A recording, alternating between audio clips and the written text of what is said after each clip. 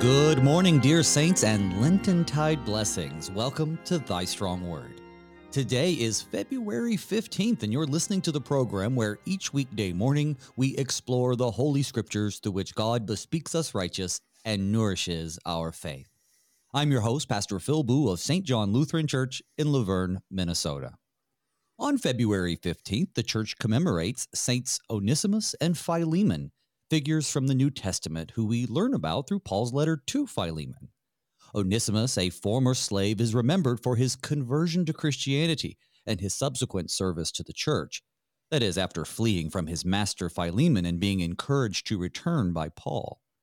Philemon, a Christian leader in Colossae, is celebrated for accepting Onesimus back not as a slave but as a brother in Christ, following the Apostle Paul's intercession. This day highlights themes of forgiveness and reconciliation and the transformative power of faith in our relationships with one another. Now, this morning, our topic is going to be Deuteronomy chapter 7. Therein, God, through Moses, gives instructions to the Israelites as they are about to enter the promised land. God commands them to completely destroy all the nations that they will dispossess, warning them not to make any treaties with them or to intermarry, lest they be led astray to serve other gods. God also reassures the Israelites of his love for them and his choice of them as his special people, not because of their numerical strength, but because of his faithfulness to the covenant made with their ancestors. Well, whether you're tuning in over the air, through the KFUO app on your phone, or online at kfuo.org, maybe you listen as a podcast or through a smart speaker. Hey, it doesn't matter to me how you're here. I'm just so thankful that you're joining us. You're the reason we're here. So settle in, open your hearts and your minds. We're about to begin. Thy Strong Word is graciously supported by the Lutheran Heritage Foundation. LHF translates, publishes, and distributes books that are Bible-based, Christ-centered, and Reformation-driven. Learn more at lhfmissions.org. And if you have any questions or comments about today's show, you can email me at pastorboo@gmail.com. Find me on Facebook at, just search for Phil Boo. You can find me, send me a text or a friend request. And you can usually call in, but today's pre-recorded, so no calling in today. Joining me this morning, it's the Reverend Bruce Timm. He's the pastor of Redeemer Lutheran Church in St. Cloud, Minnesota. Good morning, Pastor Timm, and welcome back to Thy Strong Word. Good morning, Pastor Boo. It's a pleasure to be here. I say welcome back because you were on the show before. It's been a couple of years, but you're brand new, at least on the show with me as a host. And so when that's the case, one of the things I like to do is invite you to share just a little bit about what God is doing through you and the saints there at Redeemer. Maybe tell us a little bit about yourself, as little or as much as you'd like.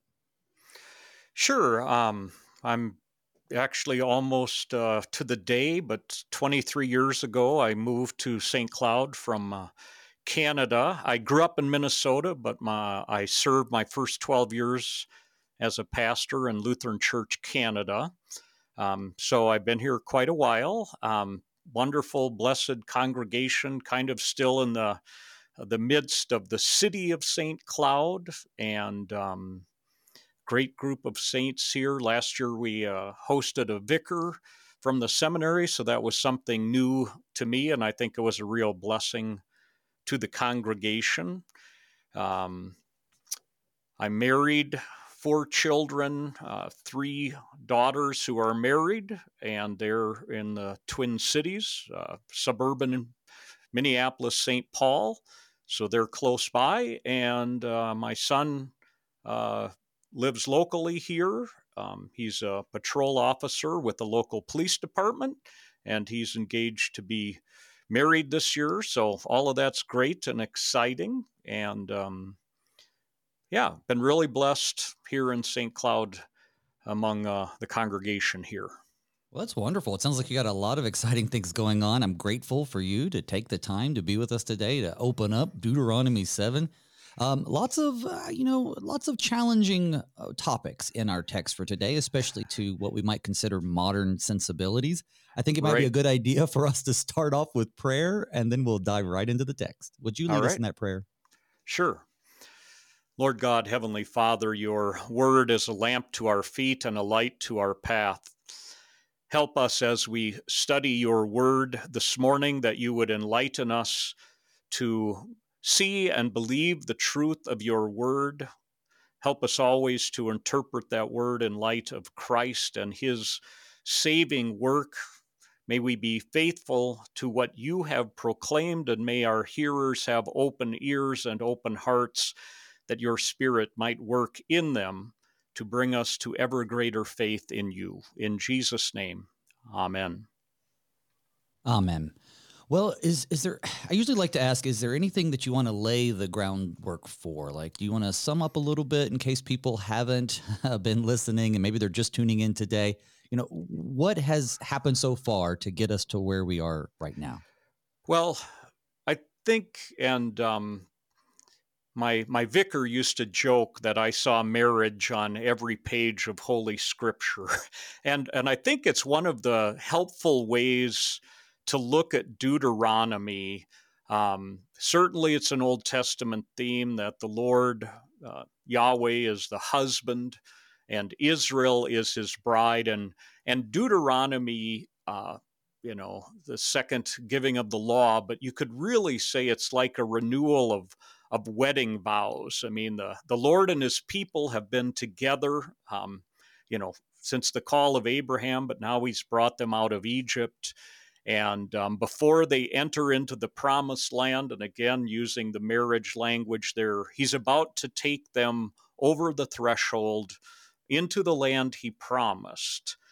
And it's important because, as you said in the introduction, this chapter contains some difficult things for our modern sensibilities. But if you perhaps look at it like the vows of marriage, that God has loved his Israel and has promised her his faithfulness and has already demonstrated his love and grace, that there does come with vows, and it is reciprocal, that just like when you're married, there's responsibility along with those vows. And I think that's one helpful way to look at it, the gospel side of it. Also, and we don't probably like the term, but the Lord does command them in a way in this chapter to enact a holy war. And when we hear language like that, which is, offensive to our modern ears, but we know as the New Testament church, we are in a spiritual battle, and we always need to remember that's not against people, as it was in the Old Testament, as Israel was sort of a nation, state, church, all in one, but against the principalities and powers. So as we hear these words, just think of how strident our fight needs to be against those things which would take us away from Christ, and how I think most of our listeners would believe that there are many enemies arrayed against the church, against Christ, and against our faith, and that we are in a battle every day.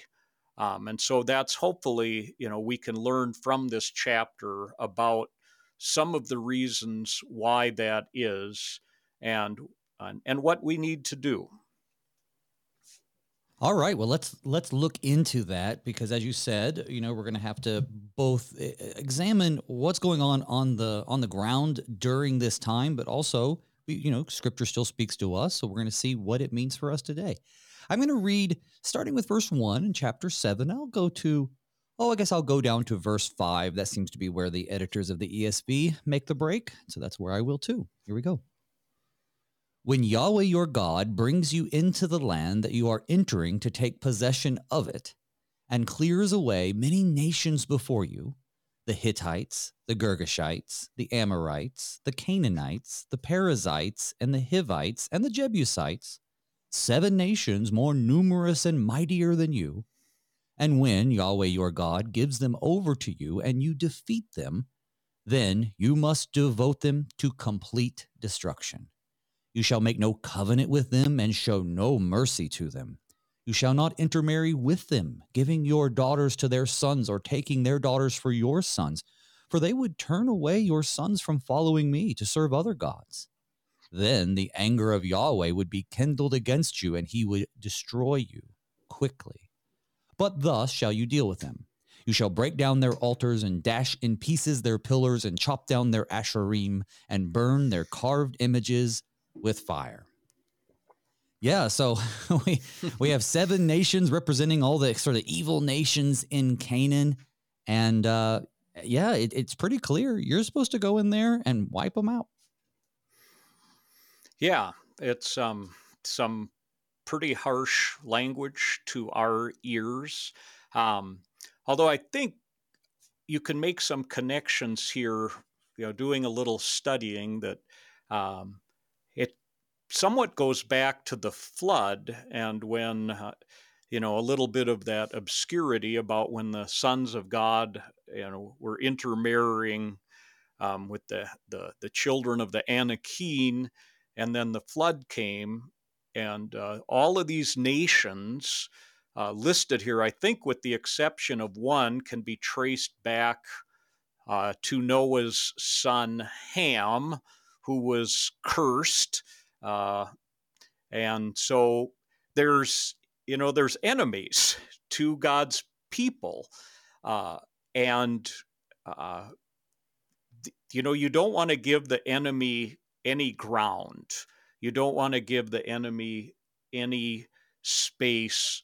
And so the Lord is discouraging, or encouraging them. I think the other thing to remember is when you read these first verses, you see the Lord, it all starts with Him. The Lord your God brings you into the land. He will give them over to you. And then comes, in Lutheran terms, we talk about this as the third use of the law, but He has been doing all the work. And because of that, because of His love and His giving, and He's expecting love in return. And that's not like a slave and master, but more of a filial or familial love, if you will, like the love of a son to a father, or in this case, like I began today, like the love of a wife to her husband. And maybe using that analogy, and this may be a little, but how much adultery could you tolerate in a marriage? Think about that. I mean, and that's the relationship God is talking about here. So when it comes down to that between a husband and wife, I would certainly hope, I don't think a marriage can tolerate adultery, and so there can be none, and that might be a helpful illustration to understand these words.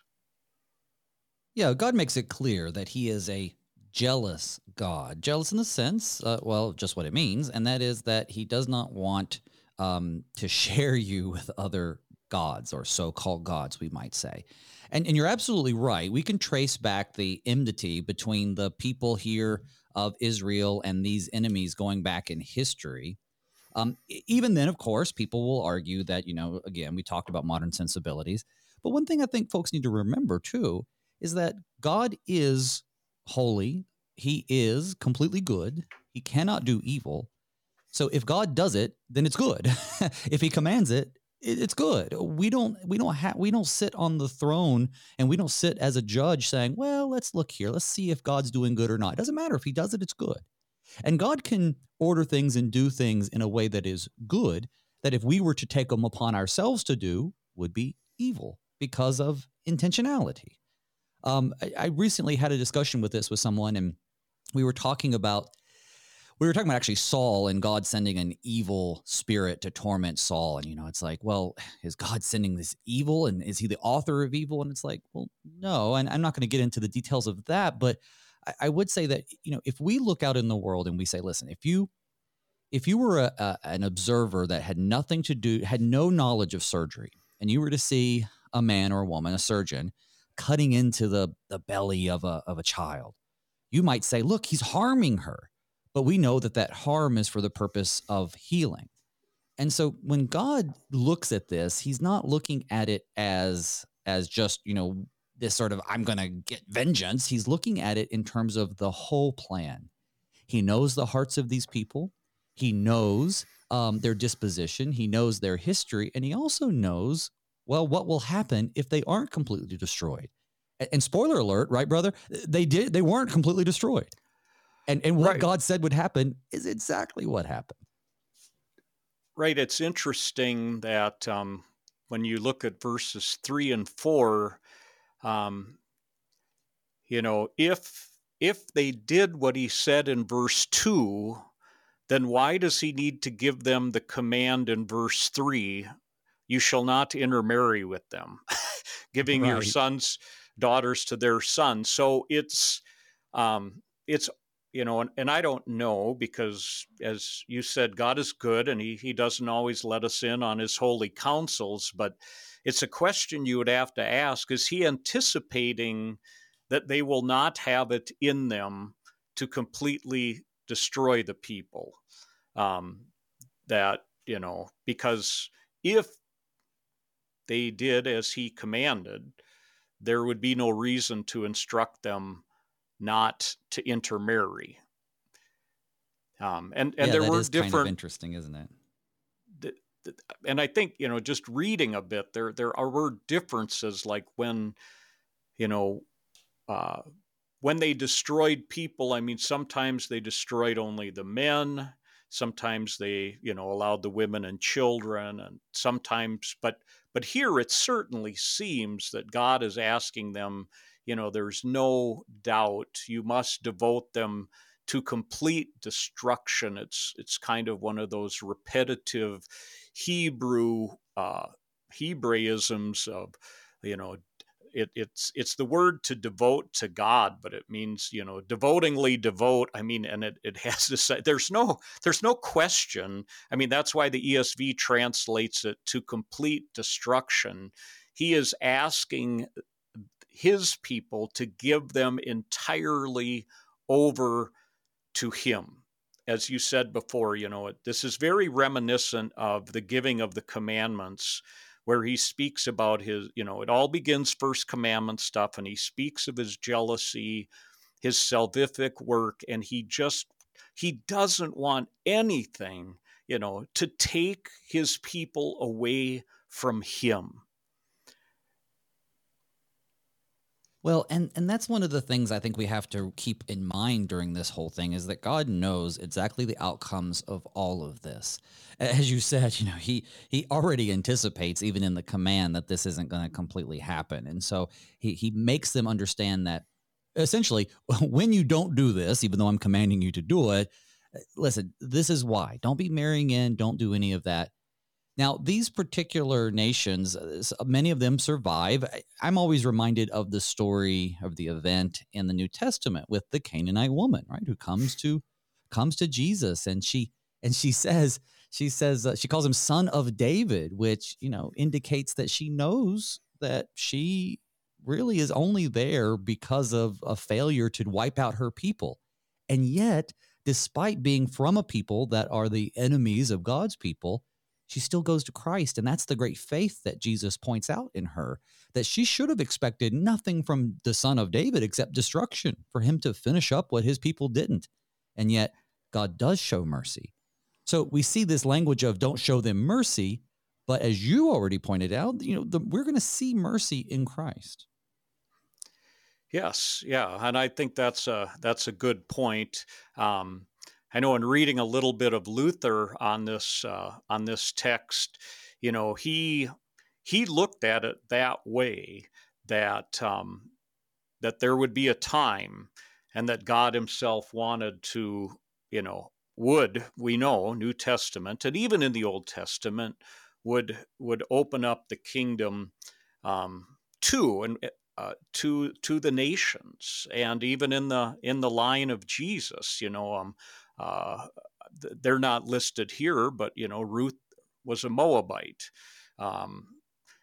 Rahab wasn't one of God's people. And those women all ended up being in the line of Jesus and believers.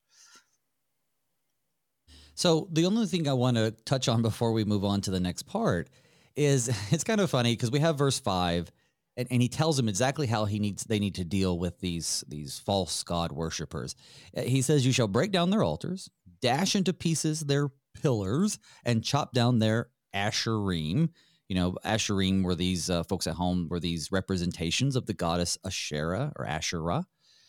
Basically, the female version of Baal is the simplest way to put it, and burn their carved images with fire. Now, a couple weeks ago, I had an episode, and I do encourage folks to check that out. It was February 2nd, I think. I had Dr. Joel Bierman on, and we talked about Christians in the political square.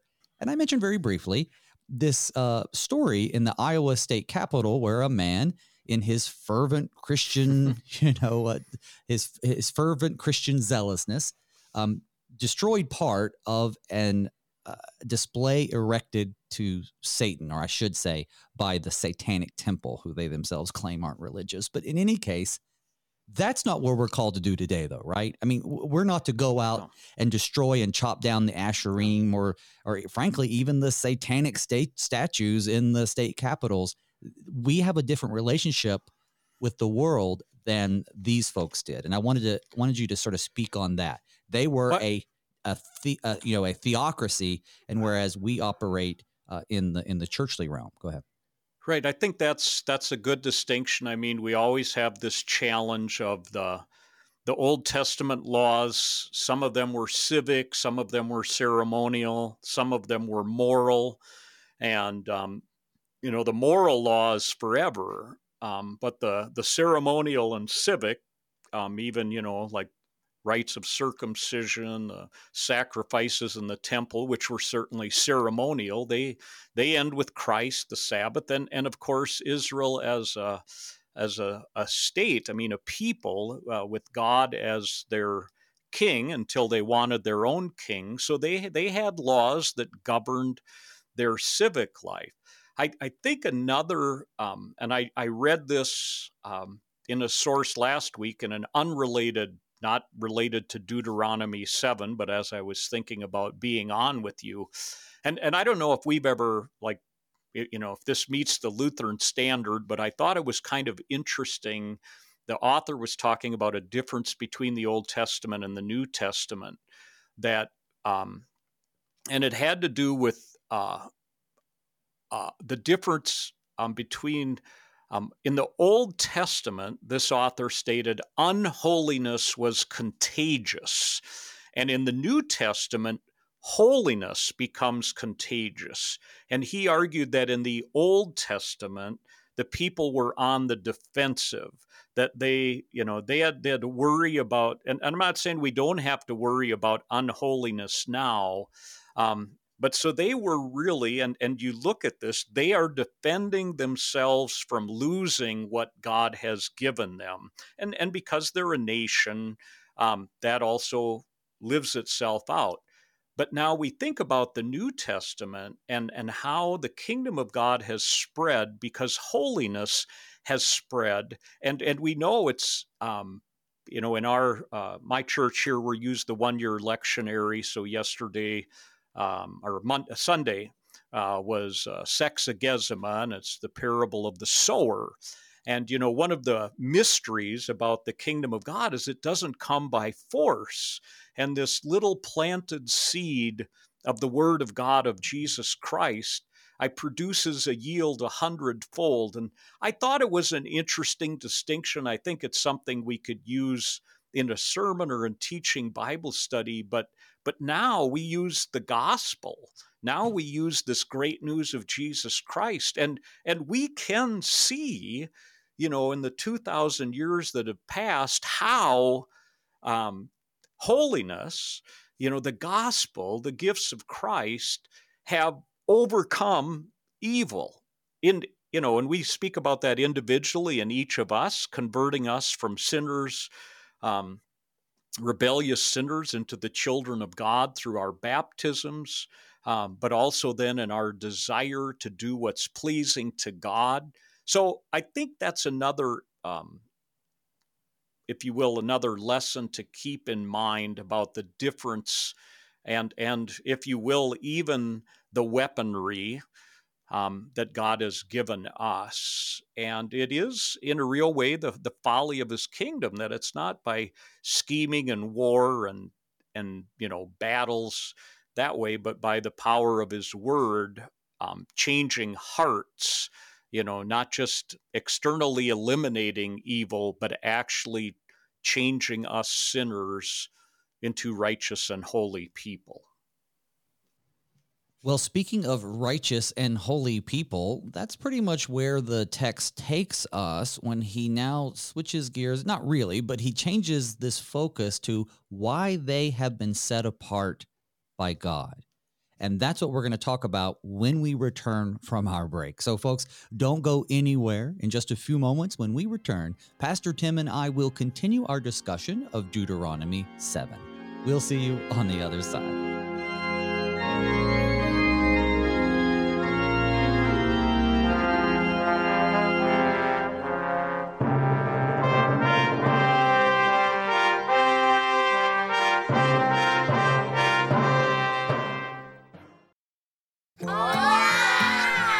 These are the voices of young Lutherans in Mexico City, children who are excited to learn more about their Savior, Jesus. But they need our help because good Lutheran books for kids in the Spanish language are in short supply in Mexico. To learn how you can help tell Spanish-speaking kids everywhere about Jesus in a language they can understand, go to the Lutheran Heritage Foundation website at lhfmissions.org/Juan 316.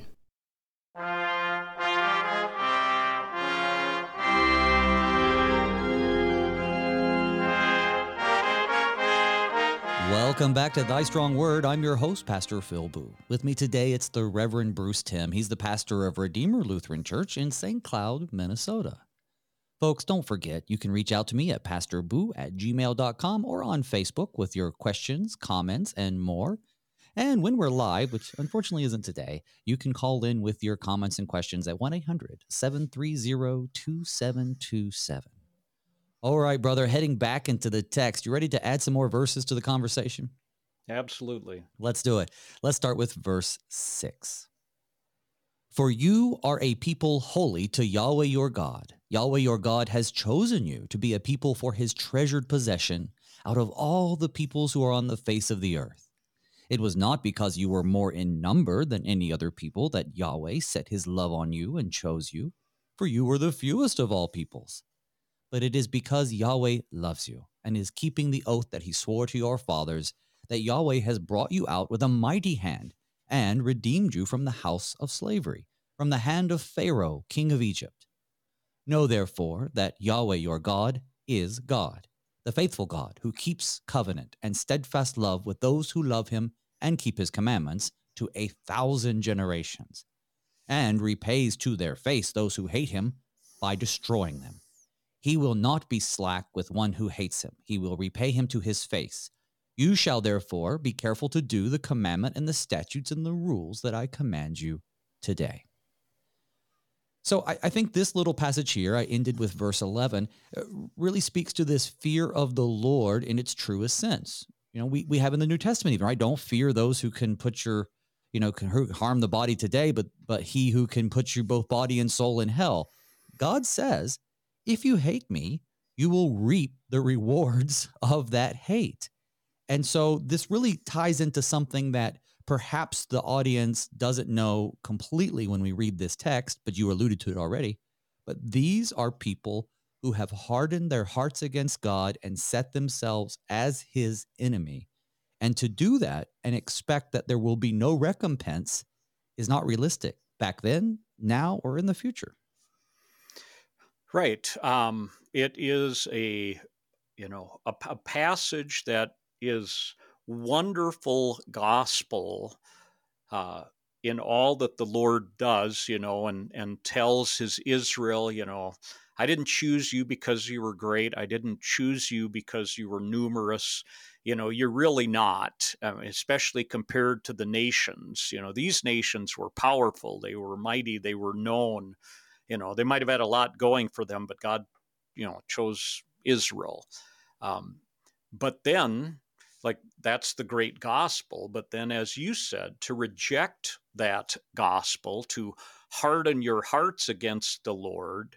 And we know from these books of Moses that the nations had heard of the mighty things that the Lord had done for his Israel. And he struck a fear in them because of that. And I think that goes back to a little something I mentioned briefly before, but God would not have us be afraid.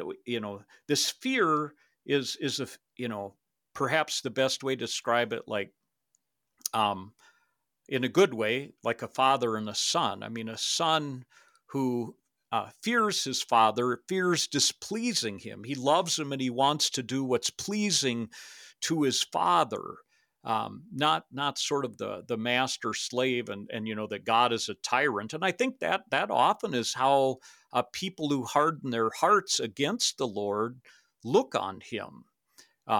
Again, think of some of the parables, like the parable where the master gives his servant some talents and the servant hid it in the ground and he was afraid of how the master and the master rebukes him for that.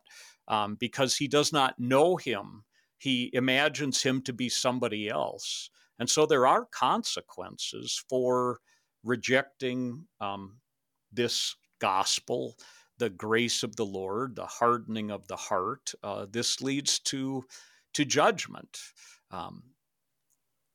Just pushing back on the notion just a little bit, only because it's one that I've thought deeply about, is I think that we've domesticated God too much, though. And every time we talk about the fear of the Lord by saying, well, it really just means awe and respect, or we do there's the slave-like fear and then there's the childlike fear. And not that any of those ideas are incorrect, but God is wiping out an entire people. That is something that is not just, right, well, I'd really hate to disappoint him. He's saying, I'm wanting you to go out and completely destroy 7 nations from the face of the earth, and look at that as an example that if you do not be careful to do the commandments and the statutes that I do you today, remember that I will repay to their face those who hate me by destroying them. So while in Christ we certainly see God as our Father and have access to him as our Father, I would also just be cautious that we don't domesticate God so much where everybody goes, oh, well, every time it says fear, it just means awe. So let's not worry about it. I'm sure you agree with that. Yes, I think I think that's a very important point to remember, is that we should fear losing his love, fear his anger. As throughout the Old and New Testament, there are serious consequences to that. I'm trying to think of C.S. Lewis with the Tales of Narnia, and I can't remember which of the children asked. Well, something about, is Aslan safe? And it alludes to what you said earlier about the goodness of God. Well, by no means he's not safe.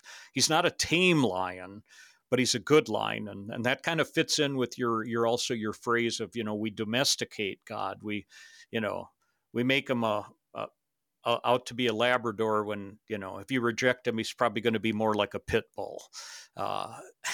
So I agree that. Yeah, exactly. I mean, that ability to be in a relationship with God whereby he is our Father and we love him obviously only comes through faith. Right. But unfortunately, I think this is why we have like this fatherly depictions, or I should say grandfatherly depictions of him in art, some old friendly guy in the sky, and he's just looking down, and that's sort of that domestication. But at the same time, I certainly don't disagree with you, because, through faith, and you mentioned third use already, we then are equipped to follow God's will. And so when he says, be careful to do the commandments and the statutes and the rules that I command you today, he means it. But we know, especially this side of Christ's coming and the sending of the Holy Spirit, he doesn't leave us to our own devices to have to keep those perfectly lest we die, but rather he's kept them perfectly on our behalf and equips us to do them in response to that faith he's given. I know I'm preaching the choir to you, but just for folks at home, so everybody understands what I'm saying. And the danger, as you said, I mean, really comes, if we would kind of do a lot of, and you could do a lot of Lutheran distinctions with this chapter, but, people joke about how we Lutherans are weak on sanctification, and we're probably weak on sanctification because we don't preach that fear of the Lord. Like, this can be lost, that this is not, this is not cheap grace, that God's just going to stick with you no matter what. And so I like your points, because I think it really plays into the harshness that these words which God directs his people to do are precisely because he is a holy and just God, and does not and cannot, because of his own character, cannot tolerate unholiness. And that, should make us fear our own sins greatly. That it's just not, kind of this, I don't know, your word domesticated, but this nice grandfather guy in the sky, that's okay. It doesn't bother. Well, it does. It's not okay. Christ died for your sins. God is holy and just. He has given this to you. If you believe that, and, if that's your hope, and it should be, and like I said, there's wonderful gospel here. I chose you. I saved you. I did this. Well, then there is if you will, a consequence for your own life because of that love and that change he has worked in you. And the theme of God being the actor or the equipper, it's going to continue in this chapter. In fact, in these next verses, we'll see the benefits of having been chosen by God, which is also an important distinction for us today when we think about how one becomes saved or becomes a believer or is justified. Those things are a gift of God.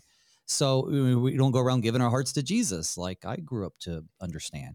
So we see here that he is the actor, and he's going to explain, I guess, the benefits of following his will. Let's look at 12 and following. Here we go. And because you listen to these rules and keep and do them, Yahweh your God will keep with you the covenant and the steadfast love that he swore to your fathers. He will love you, bless you, and multiply you. He will also bless the fruit of your womb and the fruit of your ground, your grain and your wine and your oil, the increase of your herds and the young of your flock in the land that he swore to your fathers to give you. You shall be blessed above all peoples. There shall not be a male or female barren among you or among your livestock, and Yahweh will take away from you all sickness, and none of the evil diseases of Egypt, which you knew, will he inflict on you, but he will lay them on all who hate you. And you shall consume all the peoples that Yahweh your God will give over to you. Your eye shall not pity them, neither shall you serve their gods, for that would be a snare to you. Now, that's the end of 16. The interesting part about this to me is that God I think explicitly, is connecting their obedience to their blessings. And we know both from scripture and history that most of this didn't happen. They had women who were barren. They had diseases. Their livestock wasn't always great. How do we reconcile that with the understanding that our relationship with God isn't supposed to be sort of transactional, but it certainly sounds like that here? Well, there certainly are blessings in doing what the Lord commands. You could and boy, it's going to sound dangerous, but you could almost separate that from the grace of God. I don't recommend that you do, but think if you keep the second table of the law, honor your father and mother, honor authorities, respect the life of your neighbor, have sex only in marriage, all of that, there are blessings to that obedience. And even when we think, although we don't talk about it too much, came up in one of the readings on Sunday, but even, in the New Testament, how God promises, that your works will follow you. The works you do here on earth will follow you into the resurrection and life. So, but we always have to remember that there is no blessing apart from God's mercy. Um, the blessings of the gifts of justification, that Christ's forgiveness, his life, our resurrection, eternity, that's all his doing. And even when he changes our heart, which is all his work, even when he converts us, saves us, brings us to faith through baptism, the good works we do, again, to him alone goes the glory. So the blessings are all from him. And I'll be honest, I don't know that I have a great answer for why, it is God's promises. Maybe, and again, I'm speculating here that these are maybe the eschatological promises, the promises of ultimately being completed in Christ and then in us on the last day. But no, I absolutely agree with you in regards to this idea that when you do things the way God wants you to do them, they're just going to go better.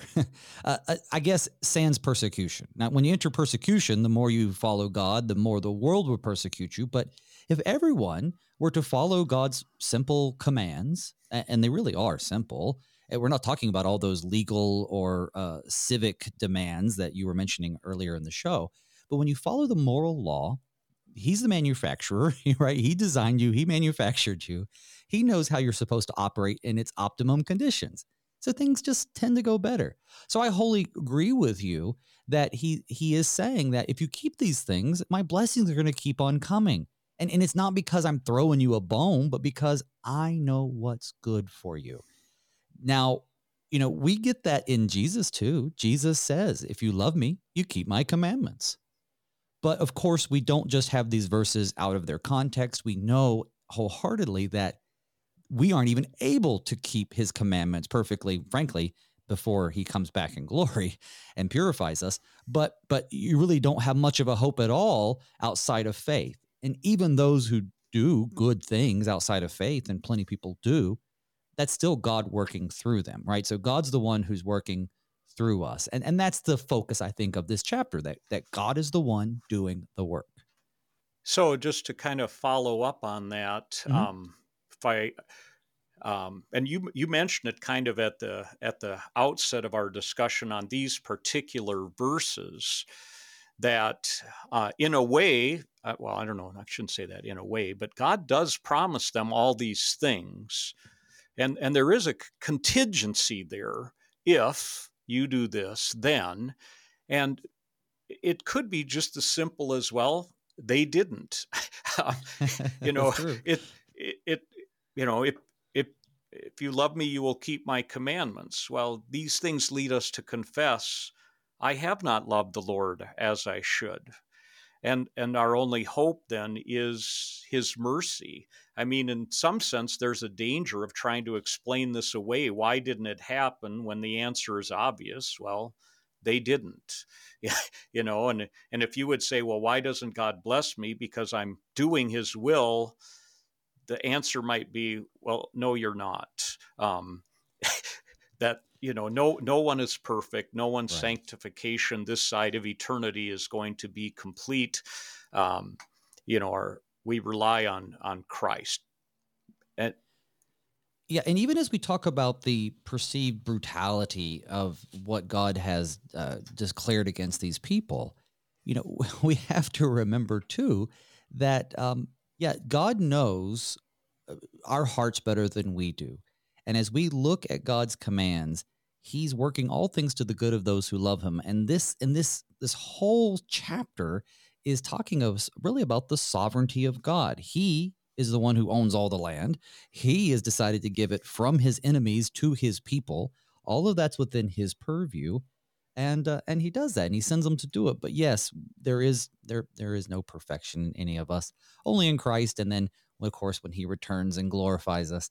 Let's keep on going, though, because the theme then of this idea of, well, I don't know that we can, he's anticipating that they're going to be worried about these large nations. And so he addresses that in 17 through the rest of the chapter. If you say in your heart, these nations are greater than I, how can I dispossess them? You shall not be afraid of them, but you shall remember what Yahweh your God did to Pharaoh and to all Egypt, the great trials that your eyes saw, the signs, the wonders, the mighty hand, and the outstretched arm by which Yahweh your God brought you out. So will Yahweh your God do to all the peoples of whom you are afraid. Moreover, Yahweh your God will send hornets among them, until those who are left and hide themselves from you are destroyed. You shall not be in dread of them, for Yahweh your God is in your midst, a great and awesome God. Yahweh your God will clear away these nations from before you, little by little. You may not make an end of them at once, lest the wild beasts grow too numerous for you. But Yahweh your God will give them over to you, and throw them into the great confusion until they are destroyed. And he will give their kings into your hand, and you shall make their name perish from under heaven. No one shall be able to stand against you until you have destroyed them. The carved images of their gods you shall burn with fire. You shall not covet the silver or the gold that is on them, or take it for yourselves, lest you be ensnared by it, for it is an abomination to Yahweh your God. And you shall not bring an abominable thing into your house and become devoted to its destruction, and you shall not bring an abominable thing into your house and become devoted to destruction like it. You shall utterly detest and abhor it, for it is devoted to destruction.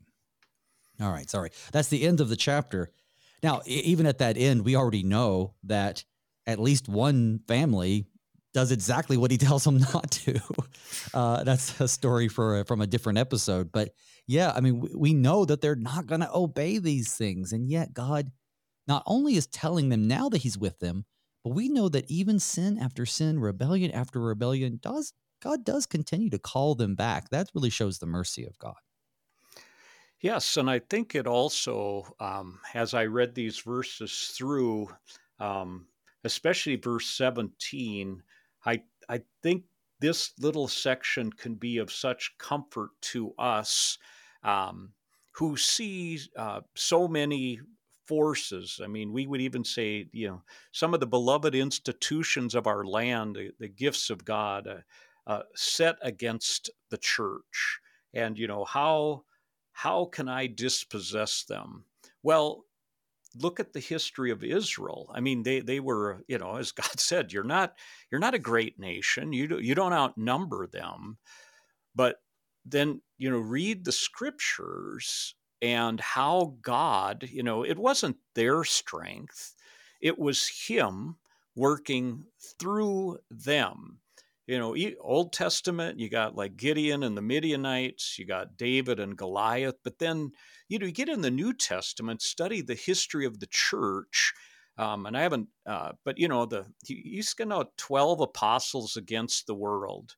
And yet, by the end of Acts, I mean, Paul's in Rome and the gospel is going out, and it's spread, and eventually, and do with it what you will, but Constantine declares the Roman Empire Christian, and likely our ancestors were pagan barbarians up in Europe, and the gospel came to them, and the church 2,000 years later, or even look back in the Old Testament, I mean, where are the Canaanites now? But the church is here. Where's the Roman Empire now? Well, Christ is here, still ruling his church. And we should be confident of what the gospel can do. And I think that's also a very comforting message from these passages. I always marvel reading about Martin Luther and how, he was so optimistic about what the word could accomplish. It was kind of like, if I put it in my own words, if I could just sit down with the Pope and talk to him, he would be converted by the word. And, and you look back on the history and go like, are you crazy, Luther? And he would say, well, no, I'm confident that the word of God, that God, what he says he does, and he can do this. And, it's sometimes, we, you know, we, we don't think the word is as strong and powerful as it is. And so we should just stand up and speak it and confess it, because the Lord did it in spite of the weaknesses of his people. Yeah, the word certainly has power because, of course, it's God exercising his power through that word. The Holy Spirit works when and where he pleases too. We look at, it kind of reminds me, the example you gave reminds me of Paul, who earnestly believed that Jesus was coming back in his lifetime. At least that's what the scriptures suggest. And the people around him believe that, Jesus is coming back really any day now. And of course, now we've had 2,000 years to try to explain that away, so to speak. Well, Luther also believing rightly that the Pope could just be convinced by the word because God works through the word. That's true. But of course, the Pope wasn't and had access to the word. And many popes after him have continued. In the same way, there are Christians out there who say, well, I go and I tell people about Jesus and they're just confused on why they don't just respond. Right. Or I raised up my child in the way he should go, but he did depart from it. These kinds of things are a struggle to us. But I think it's because Lutherans also don't have a great catechesis on the sovereignty of God. Maybe it's out of fear of sounding Calvinistic. But there really is this idea that God works when and where he pleases. That's certainly a phrase we use all the time. And so while God certainly, as we confess rightly, unlike our Calvinist friends, while he certainly can work through his word, his grace is not irresistible. It is resistible. Right. And Luther's frustration extended to the Jews. Luther's famous for having some polemics that he wrote against the Jews, which especially in today's light seem really bad. And even back then, they probably weren't great. But is also out of a frustration that he genuinely thought that once they got the free gospel, they would just all convert in mass, and they didn't. Yeah. So I think it's very important to keep both of those truths in mind, that we dare not lose confidence in the word, because it does miraculously take hold. But we are also not privy, as you said, to the sovereignty of God, to his design, to his working of good in the world. When we see something that we would deem bad, we don't know his divine wisdom and counsel and what he is at work doing.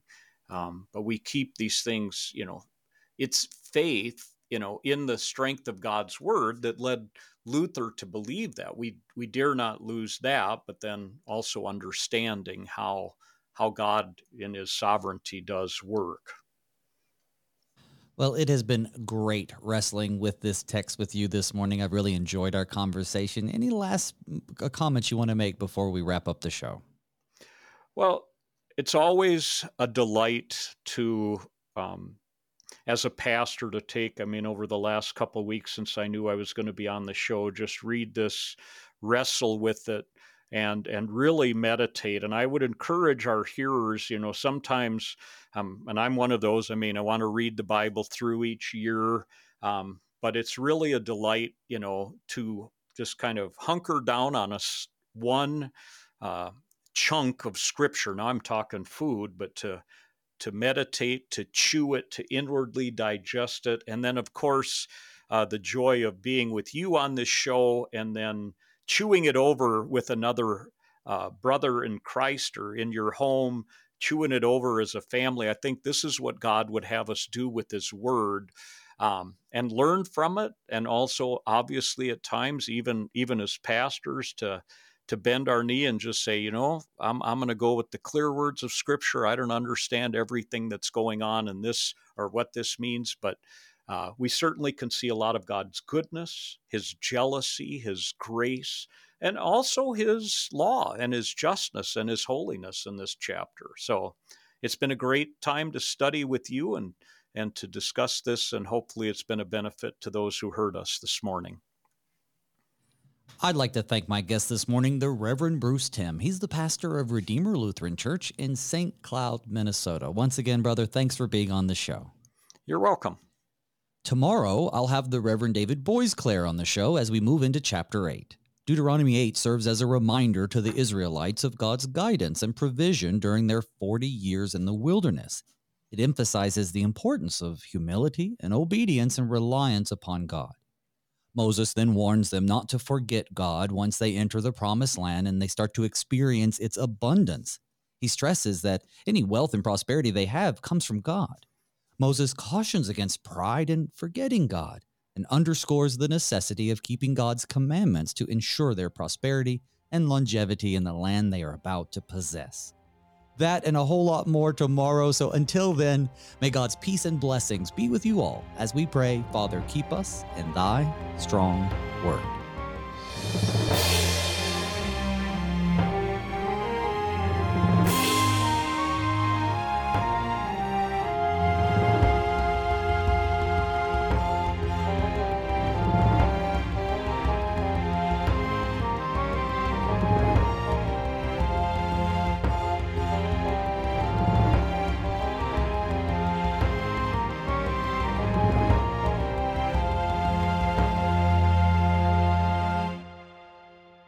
Showing support for KFUO is now easier than ever. You can sport a KFUO shirt, swag, or even socks by visiting our online store. Go to kfuo.org/store and order high-quality KFUO-branded merch. You no longer need to wait for our annual share-a-thon for a chance to show your KFUO spirit. Visually share and wear this ministry out in the world by checking out our selection. Every purchase helps to support our proclamation of Christ for you, anytime, anywhere. Go to kfuo.org/store.